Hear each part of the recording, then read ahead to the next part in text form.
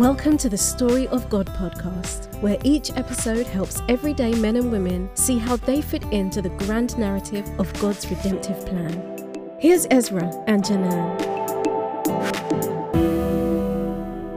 Why is Jesus coming unexpectedly? That's what we're looking at today in Matthew chapter 24. And here he warns his disciples to stay awake because no one knows when he's coming, like a thief in the night he's coming. And so that's what we're talking about in today's episode. Let's go ahead and get into it. Matthew chapter 24, verses 29 through 51.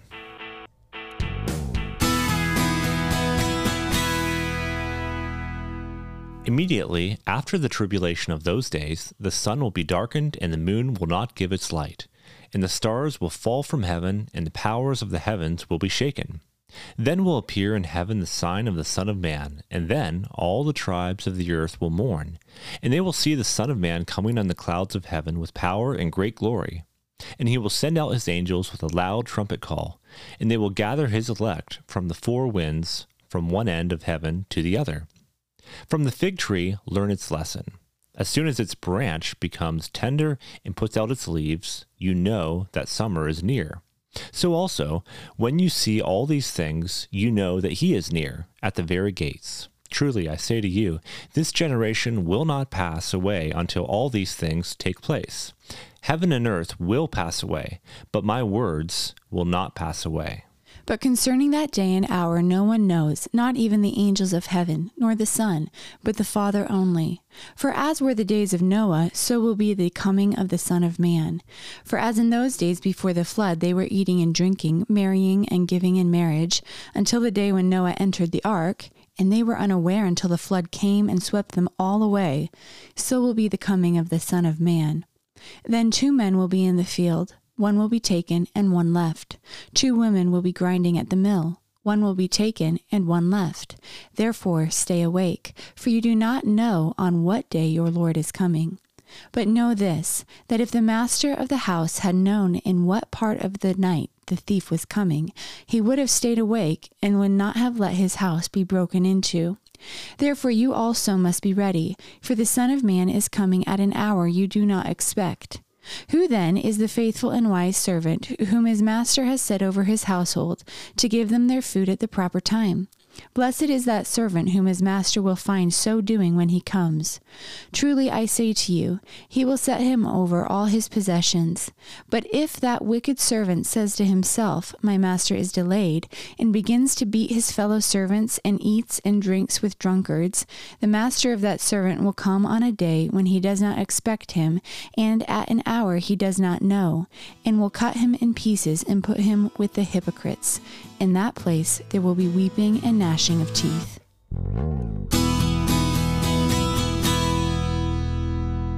So in the second half of Matthew chapter 24, we're looking at the question, why is Jesus coming unexpectedly? So what do you think, Ezra?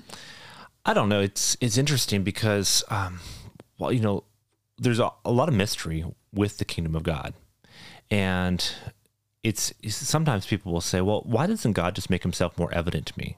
Why doesn't God just show me exactly what's going to happen?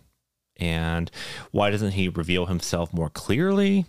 And why doesn't he say when he's coming back? And all of these things, and especially, I think going back to Jesus' day, religious leaders were wondering this. Why isn't the Messiah more quote unquote obvious? I thought he was pretty obvious, but, obviously they missed him. And so I think this speaks a little bit, Janan, to the character of God, that if he were to just come and say, all right, this is what you need to do for salvation. Here are the clear-cut consequences if you don't believe. He does that in scripture, but if he were to physically come and I don't know that we would honestly respond a whole lot better. We might think he's just a dictator and we wouldn't really respond in love. And so there's something here to why Jesus, we don't know the day and the hour of his return. It speaks to that need to trust him, I believe. I think in a lot of ways it also shows how big God is. He's not just this, check mark God. He works with all people of all cultures. And, you look at scripture from different cultural perspectives. And sometimes I hear about how, someone in a different continent would read the same passage as me, and their view would be totally different because of the background they're coming from. And I think that plays into how God reveals himself, because he's a really big God that's for everyone, as we've seen. And he doesn't, put up roadblocks for certain cultures. I mean, he's written his word for everyone. And then, when we look at the end times here too, I think God is a God that wants to be sought after, and not just, like you said, not just, he doesn't want to demand our obedience. I mean, obviously there's consequences if we don't obey God, because his way is the best way. But, I think he wants it to be out of that genuineness of our heart, where we're truly seeking God. We're serving him not because we're afraid of the judgment or the end, when Jesus comes back. We're serving him because we love him. And I think all throughout scripture, you see God giving people a choice, and you see God kind of like asking them, of course, to love him, but never forcing. And I think that even plays into this, where no one knows when he's coming. There's a lot of parallels between Christ's return and Noah. That's why Noah is mentioned here. And you think of the ark and the importance of going into the ark of safety. And the people in Noah's day, they were given that time frame to go into the ark. They refused. And as a result, the world, aside from Noah and his family, were wiped out. That's a sobering picture of what the coming of Christ will look like. And Janana, just as you were talking there too, it's two men. They're going to be in the field. One's taking the other left. Two women grinding at the mill. One taking in the other left. So it's not separate cultures. All this culture isn't going to have a relationship with Christ.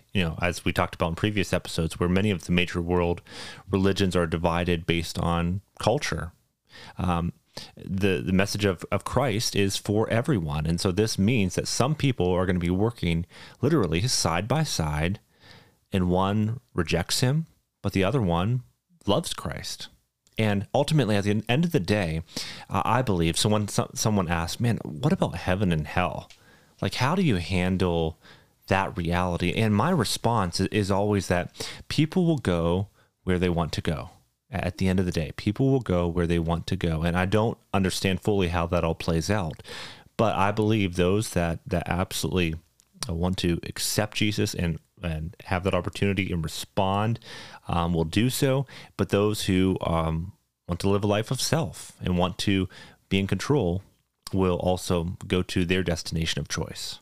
And I think that's one of the important things here is that urging in verse 42, therefore stay awake, for you do not know on what day your Lord is coming. And I've heard lots of messages on it as well, but that staying awake, staying aware of what our inward desires are and what we're allowing into our life to lead us into, it's really important, because sometimes it's easy to kind of get lulled to sleep, kind of, quote unquote, with comfort, with things around us, and to stop paying attention to the things of God. And I think for me, out of this chapter, when I was reading it, that's one that every time sticks out to me, that urging to stay awake, stay aware of what you're living for, and how you're letting Jesus have that first place in your life. Tomorrow we're going to talk about what it means to be faithful, but verse 45 here in Matthew 24, who then is the faithful and wise servant, whom his master has set over his household to give them their food at the proper time? Blessed is that servant, here's the key, whom his master will find so doing when he comes. And this speaks to our need for activity, that this whole idea of, the world's in a dark place, and we're just going to hunker down with our few friends, Christian friends, and our family, and kind of wait it out, and Jesus will come back and make everything great again. That is directly the opposite of what Jesus wants us to do. That there are we'll learn this in the next day as well, but there are things that we do right now that will have eternal implications, that God is preparing our character, developing our skill sets for tasks that will be given in the new earth and heaven. And I love that thought that it's not just here. You know, sometimes I think we picture heaven as being this place where, we go and play harps. I mean, that's an obvious stereotype. But, we're going to still be doing a lot of the things that we do on earth.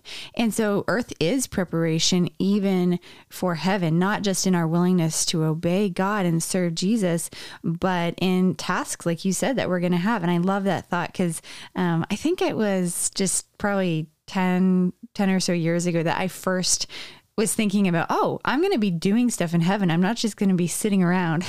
And like your dad's a contractor, you wonder, will he be building in heaven? Yeah, the heavenly builder. Yeah. But yeah, I love that. Yep. Well, it gets us back to the whole story of God, and that God's story continues, not just through the narrative of Scripture, but all throughout eternity. That it's a story that when this world ends, it will just be getting started. So live well today. Be faithful in everything that you do. And in doing so, put your faith into action. Thank you for listening to the Story of God podcast. For more info on this program or to access other resources that will help you turn Sunday belief into Monday action, please visit themondaychristian.com. That's themondaychristian.com.